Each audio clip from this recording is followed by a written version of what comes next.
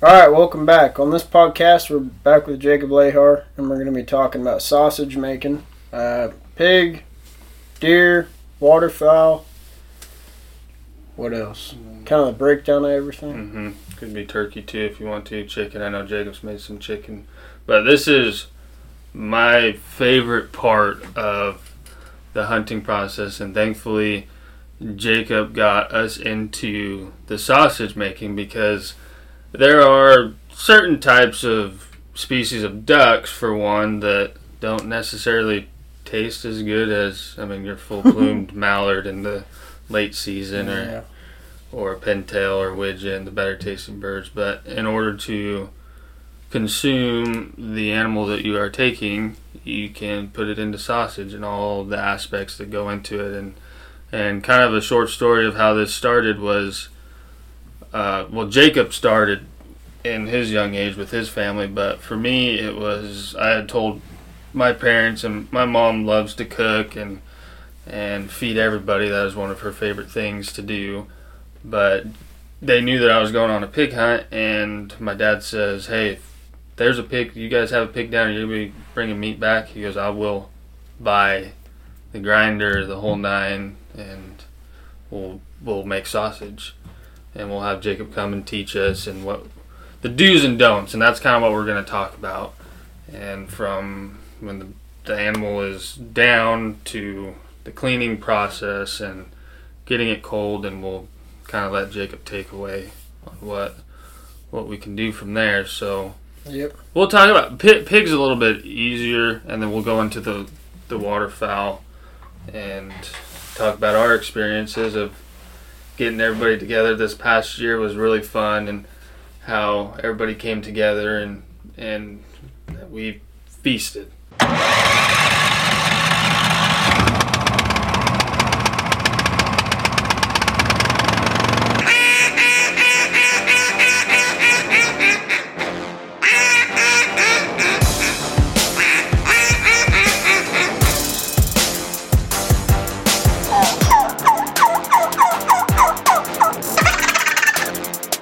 You're listening to the Central Valley Fowlers Podcast.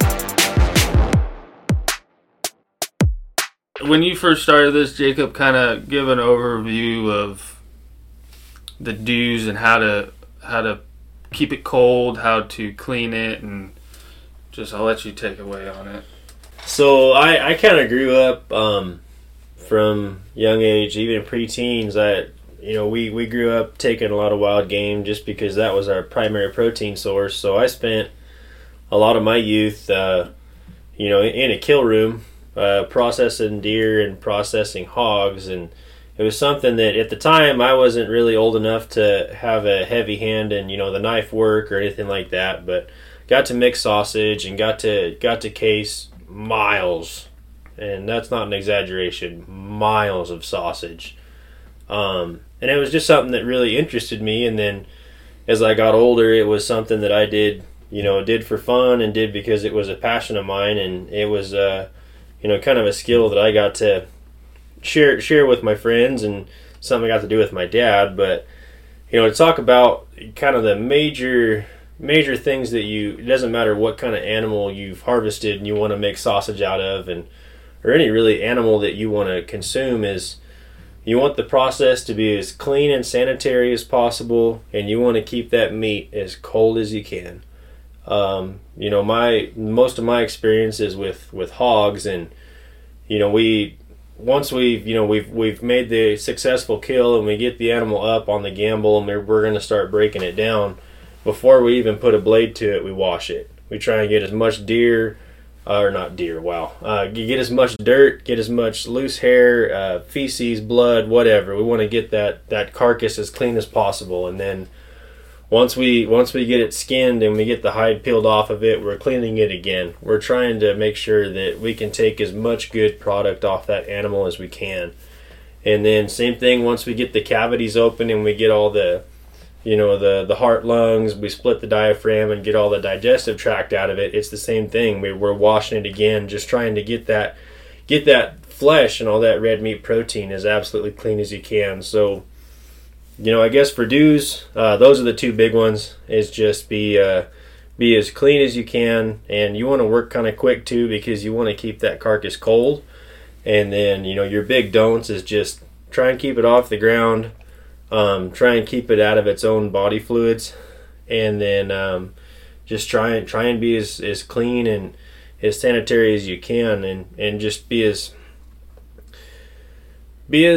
sanitary as your conditions allow, I guess would be a good way to put it. Mm-hmm. So once you've got the animal cut up and you got it put in the ice chest, at least for sausage, you're going to go and chunk it up like we did. Do you recommend, like, hey, if you're short on time, tough it out and chunk it up before freezing it? Or would you still be fine with freezing it and then chunking it up and making sausage, or chunking it up and freezing it again? Like, what do you want to do? So, what's your ideal? I guess that it kind of depends on your scenario. If you get a ton of freezer space, like with hogs, like typically we take hams, shoulders, and we'll take the back straps out of it, just because it takes a lot of time and effort to get the meat out of the ribs, and it's for the amount of work you put into it, you don't get a lot of result. If you've got the freezer space to put like whole, I call them like quarters or primal cuts in the freezer, I would recommend doing that, just because at that point it's a logic thing. Any of your bacteria or anything that's going to spoil that meat, it's going to be because it was bare meat exposed to oxygen. So if you're limiting the amount of surface area that's exposed to oxygen, the less chance you have of that meat going bad.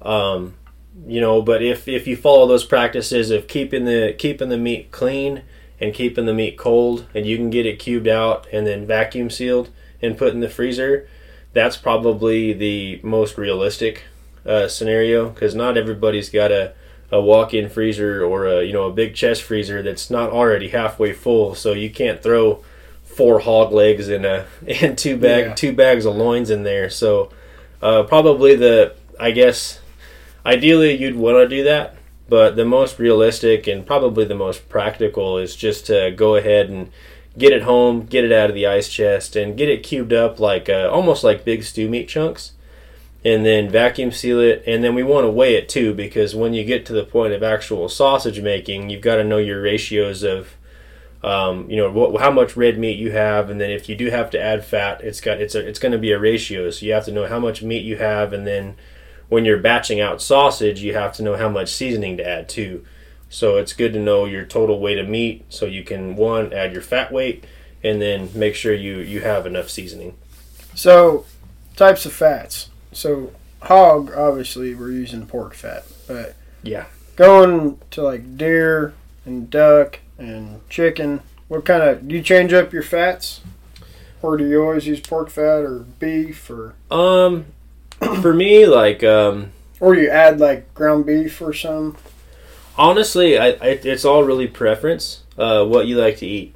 So if you really like the flavor of venison, you could use deer fat and venison. Deer fat's not really easy to come by, and it's really hard to also find clean fat. So with wild animals, the fat is kind of where whatever they've been eating and drinking has been deposited. So like for a deer or a hog, if they've got access to fresh running water and a pretty regular feed source, that fat's going to be nice and white and clean, and it's not going to have a lot of a gamey flavor to it. Or on the flip side of that, if that animal's been hurting for water, or it's not had the healthiest of feed sources, that fat's going to be a lot gamier.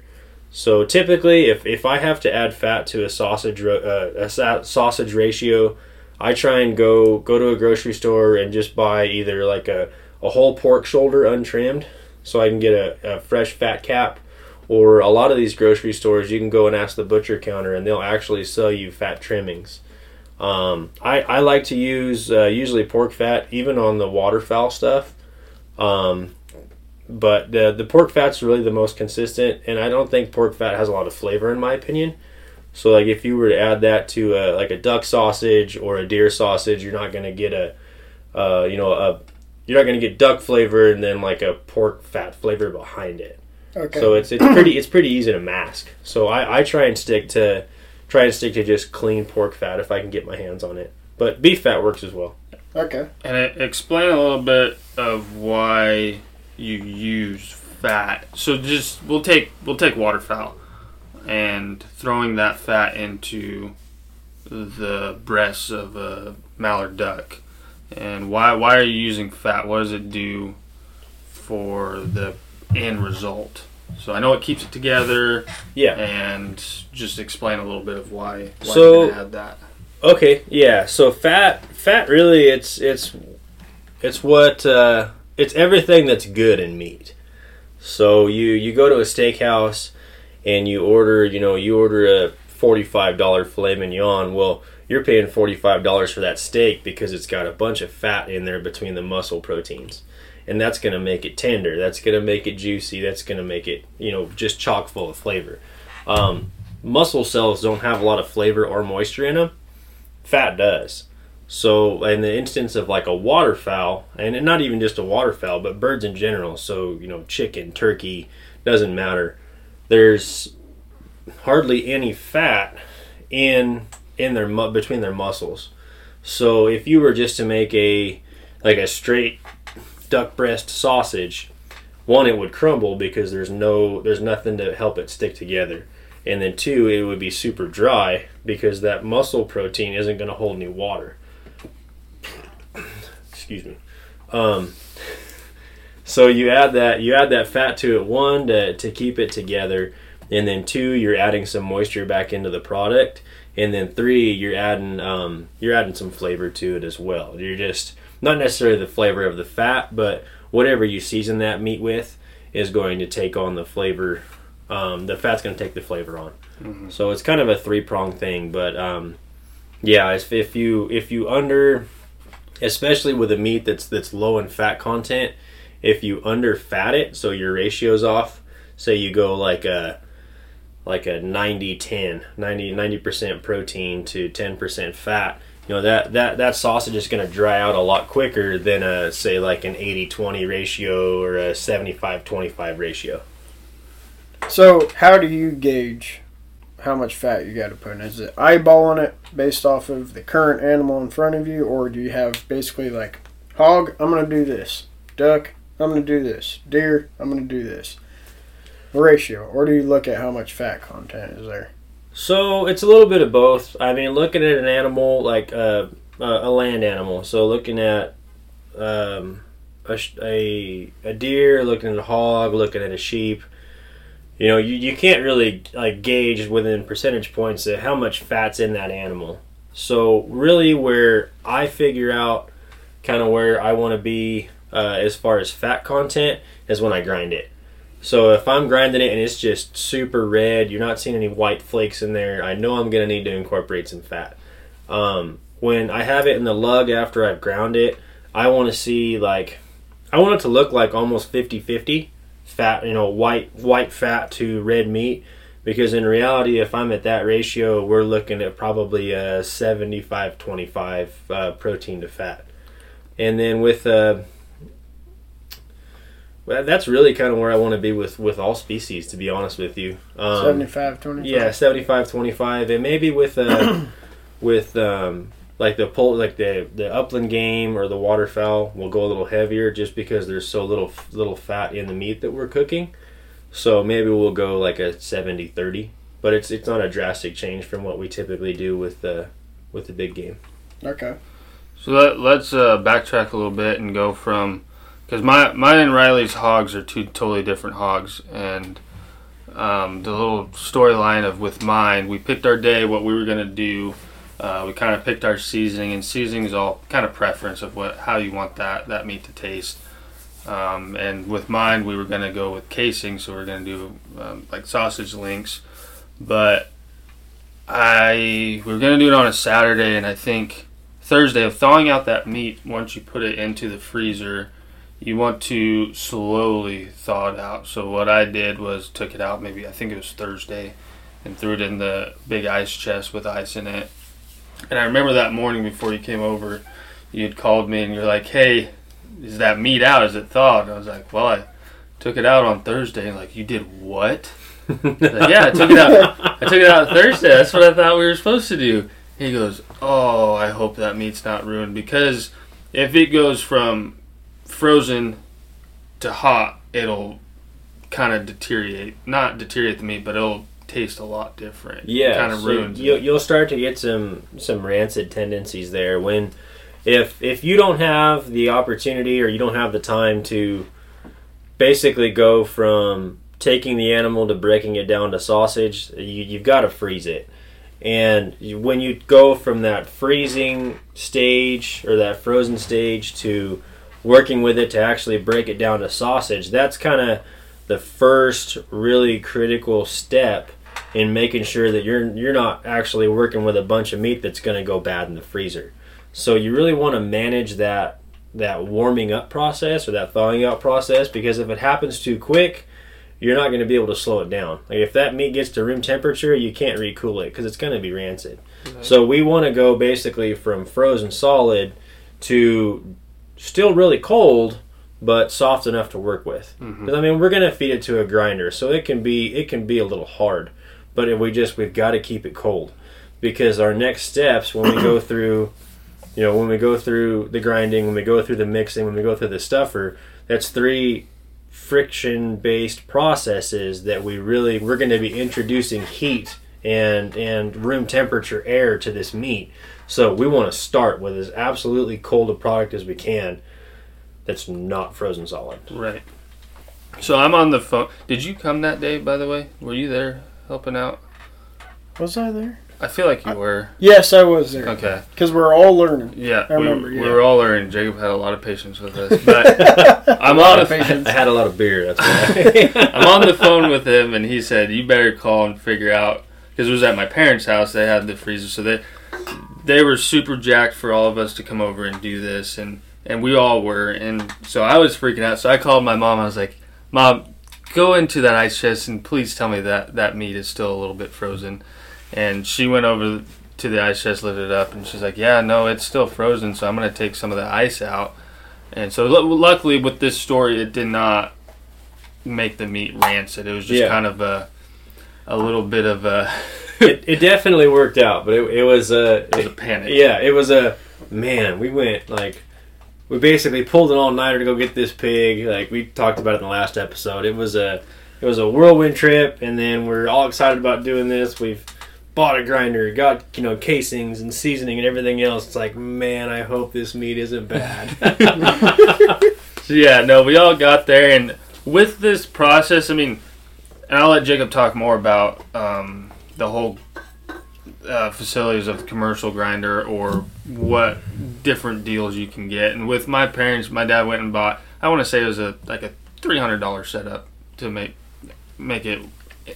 ends work, and that got us through. I mean, it's not going to do 400 pounds of meat, but you can push some meat. Oh, you can do it. It just takes a real long time. So it's a really good setup that we had to do what we do with the pig, if somebody gets a deer or waterfowl. But we all got there, and it's kind of I would say 3 to 4 person job. You don't want to get too many people's hands in the cookie jar because we get in the way of it. But kind of got there. We still had to cut cubes in the meat, so Jacob and I sat there and cut it all up. And then, man, once you start the grinding process, it is fast. You go really quick, and I mean, we're all there, and Jacob's talking as we're trying to learn of what to do and keeping it cold, and we knocked it out a lot faster than what we thought it was going to be. Yeah. Well, and it's fast because, like we talked about, you want to keep that cold. So if you take a lot of time between processes, and that's part of the reason you need so many, 4 sets of hands involved, because as say if Drew and I are grinding all this meat and getting it done, well, okay, we need to have someone prepping the next step because we want to keep this meat cold. And even like with your hog, we went and did yours. It was 2 or 3 lugs of meat, and it was a situation where we'd get one out and be like, all right, hey, get this back in the freezer. We need to get this cold. Mm-hmm. And then we go on and we fill our second lug, and then as we're stuffing mixing the second or the first lug and starting to get it stuffed, we throw the second lug back in the freezer just to keep everything cold. And it's kind of a delicate process, and it takes a little bit of dancing and a little bit of knowing what's going on, and knowing, like, keeping the important stuff in the forefront. Like, yes, it's exciting, it's fun, and it's new, but hey, we got to keep this stuff cold so we're not putting a bunch of bad meat in the freezer. Yeah, we all got to pay attention. I mean, my mom and dad, they got their hands in there. Mom was chopping up jalapenos and cheese and getting all the seasoning stuff going. And man, thinking back at it, it's really all preparation. Because once you're in it, it goes quick. I mean, even the stuffing, it sucks pushing all that meat through and making sure that the casing doesn't snap and everything. But I kind of want to go into the day where we did your hog. This was after season, so we did mine. I don't know what, November of last year, and got together and we cooked whatever. I think we cooked the tenderloin of that hog as well that day, and that was so good. Had some other stuff, but then we kept saying, okay, well, we're gonna be going on a lot of duck hunts. We're gonna have. And then Riley went on his pig hunt, and so we wanted to all get together and kind of make a tradition out of this, and family and friends, and we all got together after duck season, and we finally picked a date that worked for everybody, and oh my gosh, we just went to town on everything. There's so much food. There's so much food, and you think of it, we had pig, we had deer, and we had duck. And pheasant. But the sausage, I mean, you had 3 different wild game going through that grinder, and what you want to do, how we want to do it with casing, or with kind of make it into like a breakfast, what is it, pound? We did pound. We did breakfast chubs. Yep. And boy, was it so much fun to get it all going, and I'm happy. It was the fat part, I think, is the most important piece of how much you want, and I'm glad that Jacob touched up on that. But that was such a cool experience for everybody that was involved. I mean, everybody kind of got their hands in there to do it. So once we've ground the meat, and just a tip I don't want to forget that we mentioned that you taught us is once you're done grinding meat, put some bread through the grinder. Get all that meat out. Yeah, I would never thought of that. That's so smart. Getting bread through it to get all the meat out of the grinder. Right. So there's a couple, to go through, I guess, the whole process. First thing, we want to keep the meat cold. We want to keep it clean. But that grinding neck, doesn't matter what size grinder you have. And this goes from, I learned this working on a commercial size grinder where we were running, 150-pound batches of sausage at a time. You take the whole neck out of that grinder, the auger, the blades, the die, everything. Every part that screws off the top of that that's going to touch meat, you put it in the freezer a week before. You want to keep it cold because there's going to be a lot of friction there. And even in the 2 times that we made sausage, I think the most we did was 100 pounds in a day. But we, between each batch, anytime where that grinder wasn't going to be running for 10 or 15 minutes, we broke it down, cleaned it, put it in the freezer, and kept it cold so that metal doesn't heat up and then basically start cooking the sausage as we're grinding it. But to get to your bread point, that's really good, either between seasoning batches or between species that you're grinding. Just feed that grinder 2 or 3 pieces of bread, because there's going to be a bunch of gunked up meat and fat and stuff that's going to be stuck in the auger or stuck behind the blade or stuck in the die, and you want to make sure that you get all that out because it just helps you keep your batches clean. If you're starting to case sausage and you're say you made jalapeno cheddar first, which is kind of acidic and more of a savory sausage, and then you're going to something else like say a breakfast sausage. Well, if you don't get that grinder clean and don't get that auger body all purged of all that jalapeno cheddar, you're going to be making some jalapeno cheddar breakfast sausage. That may not be for everybody. But yeah, just keeping everything clean. It's not just the animal that you want to keep clean. You want to keep your your surfaces you're working with, you want to keep them wet and clean if you can, and then all of your equipment you're using, you want to keep that as clean as possible as well. So after we put the bread through, got it cleaned, and we took the lugs back out, got our seasonings ready. I mean, if I was seasoning it, I was just gonna, put some there, mix it. But you told us, kind of go over how you season the lugs. And the lugs are just big tubs of meat. Yeah, so it basically, I mean, in a small setting, we use lugs. Some big kill rooms that I've worked in, or, I studied animal science at Fresno State, and I was able to do a couple of classes in the meat labs, and they had a professional mixer, and it is definitely not as technical as what we're doing in our small batches. But, with a small batch, all these seasonings, if you buy prepackaged seasoning, they're all weighted for 25 pounds of meat. So, one, you got to have a good scale, and you got to make sure that you've got, close to 25 pounds of product in that lug. You want to get it flat, so it's basically like patting down a cake. So you want to get that meat in the lug as flat as you can and as even as you can, and then you spread your seasoning out evenly, because you don't have anything mechanical to make sure that you're going to get the right amount of seasoning to every bit of that meat. So you want to spread your seasoning out as best as you can, almost like you're icing a cake, and then you fold it, because that's going to ensure that you're moving an entire side of that pan. So you're moving 12.5 pounds of product, and you're taking that and you're folding it over. And you want to move in big movements, because that's what's going to ensure uniformity with your seasoning. And getting the corners and work those back the corners, fold the corners back in, because the reason you do that is it's really frustrating when you get all that mixed up and you go to start casing, and you're watching this meat go through the stuffer, and you just see patches of meat and no seasoning. Yeah. It's like, oh man, well, I know when I cook that, it's just going to taste like pig, or it's just going to taste like duck. Like, I spent money, or I worked really hard to prepare this seasoning mix, and I'm making a product that isn't seasoned. Yep. So, which is, I mean, it's frustrating, and then it creates inconsistency in your product too. So, you cook these like brat-sized sausages, which is what I have the most experience in, and what we typically make.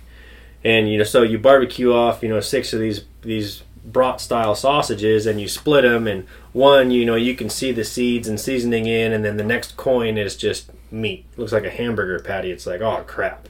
Yeah, I'm messed up on that one. Yeah, so making sure that you're seasoning evenly is really important.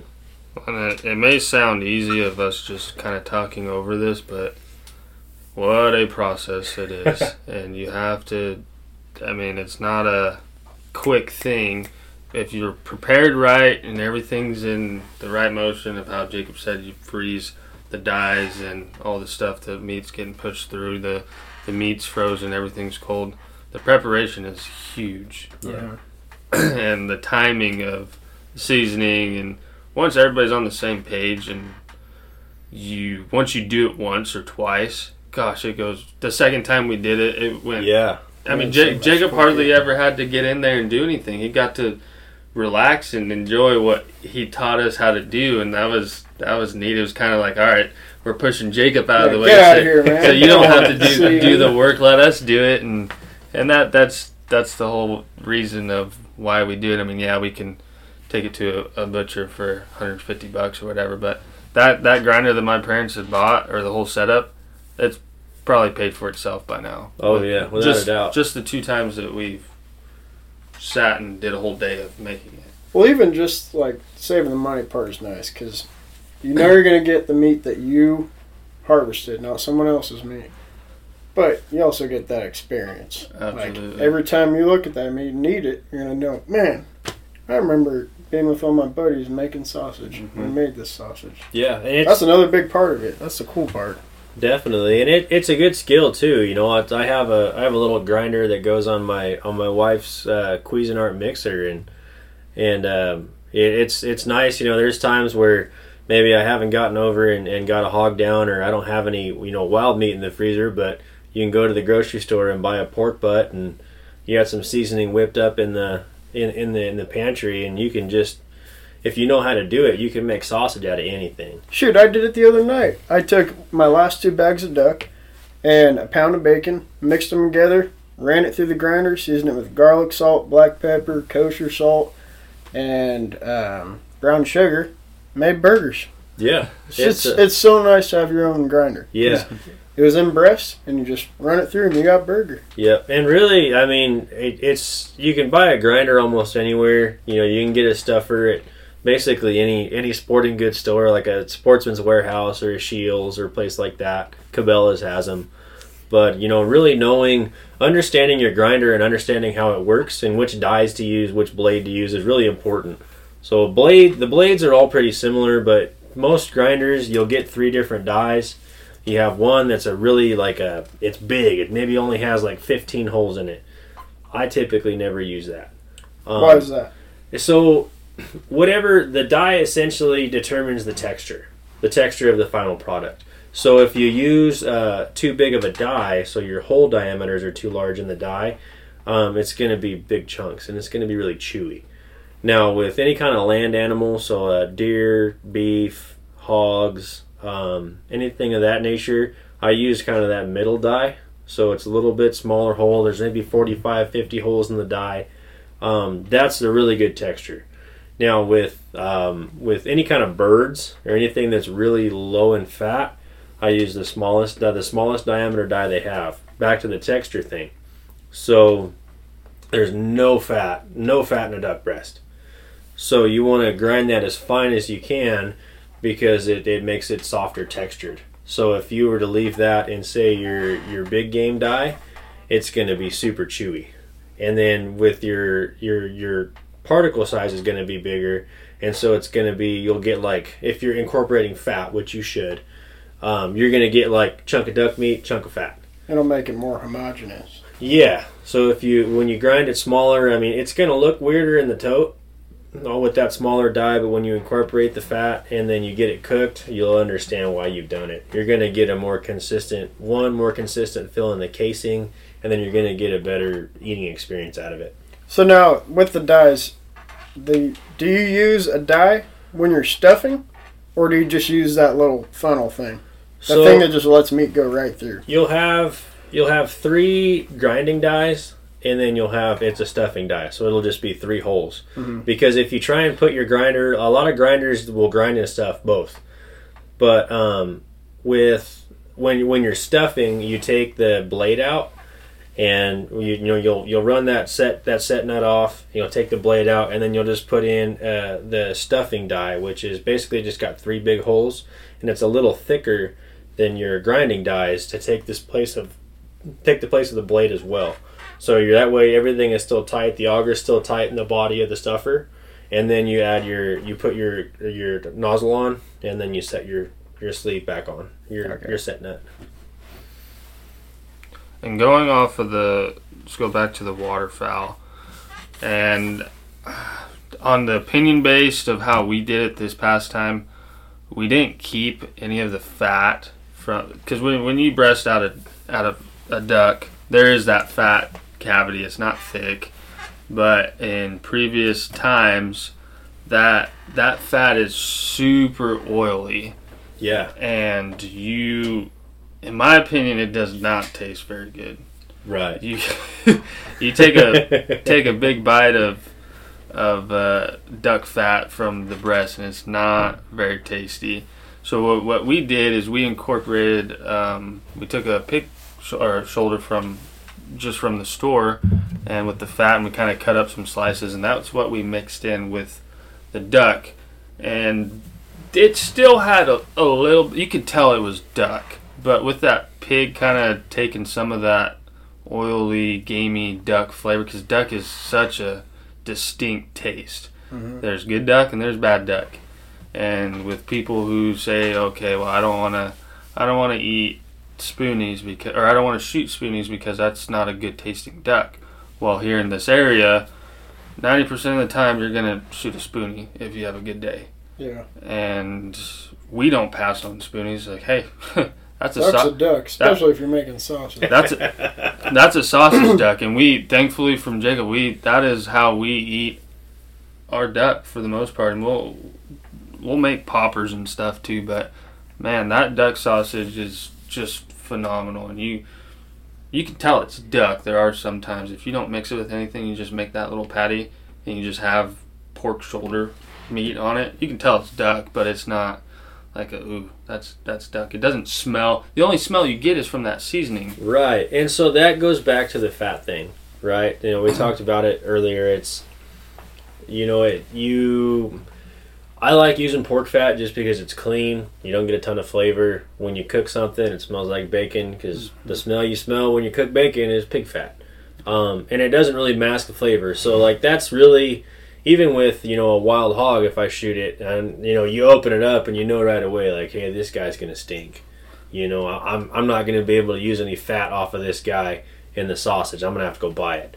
So, but that's kind of the beauty of, you know, kind of supplementing your protein with some clean pork fat is it still tastes like the animal you harvested, but it's not overpowering. And if, like, say for your duck sausage, if you were to use duck fat as well, that, you know, that basically that flavor bomb that is the fat would overpower even your seasoning, whatever you put on it. So you wouldn't really get the entire experience of like, oh yeah, this is duck, it's got the right texture and it's seasoned well. You're just going to taste duck meat and it's going to smell and taste like duck fat. And, you know, that goes for any species of animal that you sausage. You know, if you're not using the right fat content or you're not using clean fat, it's just going to be the flavor of the meat is going to overpower whatever you've added to it in seasoning. Mm-hmm. I would just like to say that I bought my grinder from Cabela's, $99. Has 3 stuffer tubes, 2 different dies, 2 blades. If you don't enjoy eating waterfowl, which I did not because I would always overcook it, but if you make it into sausage, it is the best way to eat it if you are not comfortable in your ability to cook waterfowl because it's so easy to cook. Once you season it, you can mask that flavor really easy. And it is a very enjoyable way for people to get to understand the taste of waterfowl and to be open to trying it. Because a lot of people are like, oh, no, I don't want to eat duck. Yeah, well, and I mean, that's part of the reason that I never really pushed to get out in the blind or get out in the pond and waterfowl hunt is I just wasn't really a fan of eating it. And actually, Drew's mom was the first person that made duck in a way that I could actually eat it and want to eat it again with that jambalaya. But, oh my gosh, it's so good. You know, even with the sausage, when we were talking about it one day, it's like, hey, you know, we should make some duck sausage. And initially I was like, man, I don't think that'd be very good. And I got to thinking about it. I was like, you know what? I think we could do enough stuff to it where we could really make a pretty enjoyable duck sausage, and it worked out really well. You know, shoot, just the other day at your in-laws' house, you guys made a duck was gone. Yeah, so the day after we made all that sausage, we ran all that duck through the day before the Super Bowl, and the next morning I was at my in-laws' house, and we had, you know, my father-in-law makes this breakfast bake. Essentially, it's like make it into breakfast burritos. It's just breakfast sausage, eggs, and cheese, and we did one with regular, just store-bought hog breakfast sausage. And then we made one with the duck sausage, and all of the duck sausage scramble was gone. Like quick too.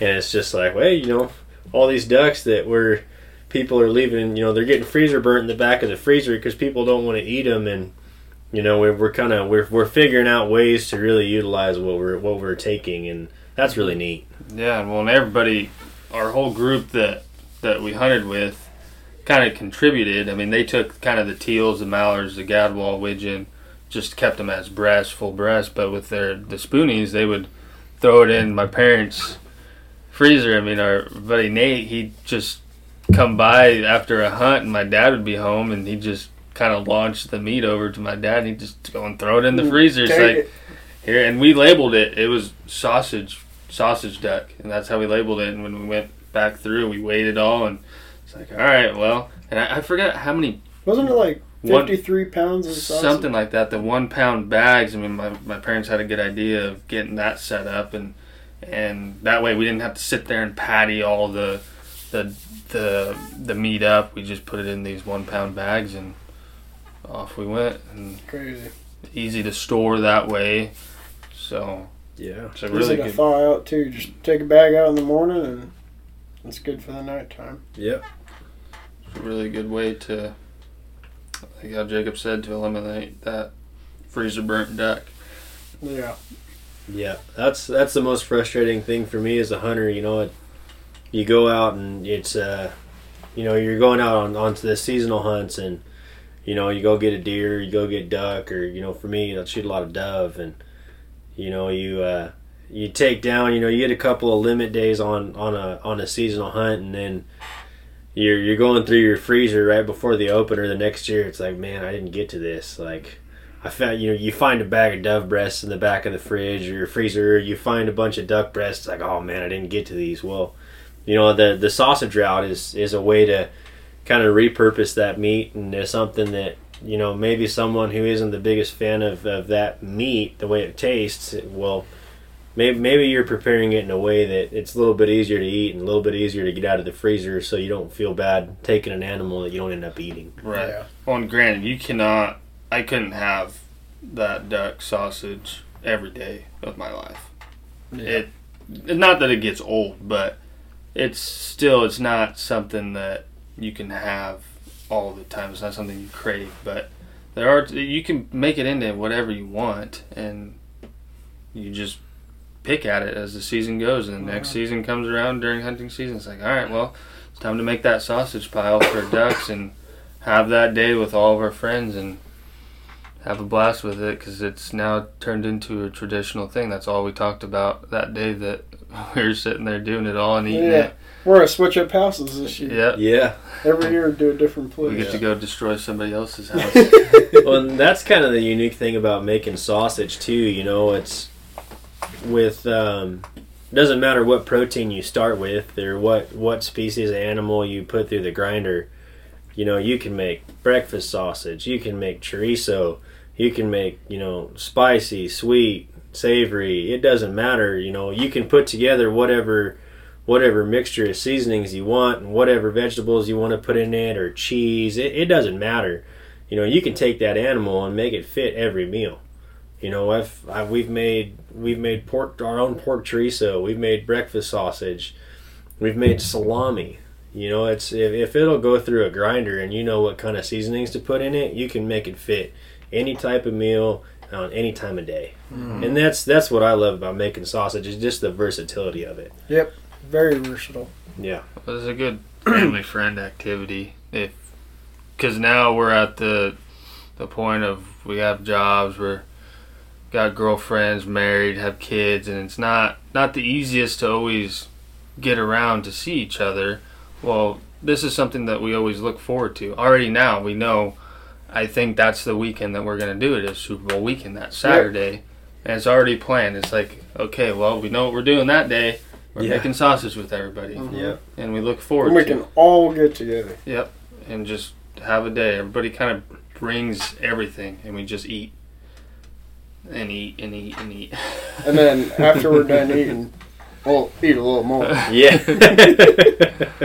A lot of leftovers. But is there anything that you want to add I'm to? just thankful that we got to learn making sausage from it, because it truly has changed the way,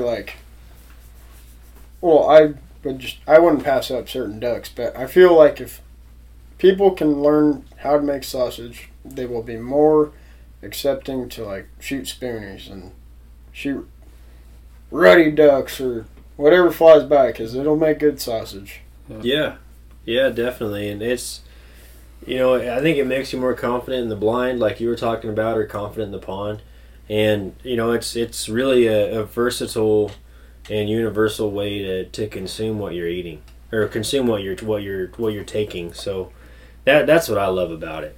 Is it's just, there's the options are endless. There's a few recipes that I like to kind of stick to, and stuff that I think that over years of making sausage that me and my family have kind of perfected, and recipes that we really like. And then working with Drew and Riley and the different animals they've taken that we've put into sausage has introduced me to some new recipes or spice blends that we've tried, and figuring out what works and what doesn't has been a really fun thing too, because I kind of got in a rut of, well, not necessarily a rut, but I got into a habit of really just kind of making 3 flavors with my sausage, and it's been kind of fun, and it's almost a learning experience for me as well with the ideas that you guys bring to, make a different product, and that's been a lot of fun too. Mm-hmm. Yeah, It's been a blast. absolutely.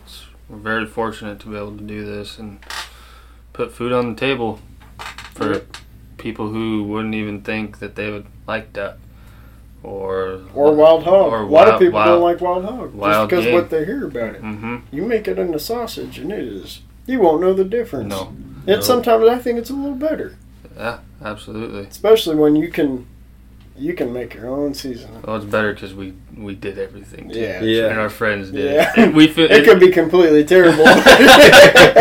in our mind, it tastes really Yeah, good. yeah. No, it's phenomenal. I can't say anything bad about it. So, Yeah. alrighty. All right. Thank you, Jacob. Yeah, Yeah, thank you no for problem. joining us on this, and we'll look forward to later in the fall, hopefully December, after your first one. After you get in the water and the muck and all the nasty stuff, we'll have to take you out on a rainy day in 35-degree weather. That way, we break it in real nice. Yeah, we're not going to take you early season. There's nothing to shoot. Sounds All right. good. Well, thank you, boys. Yeah, It Problem. was a pleasure. absolutely. Until next time.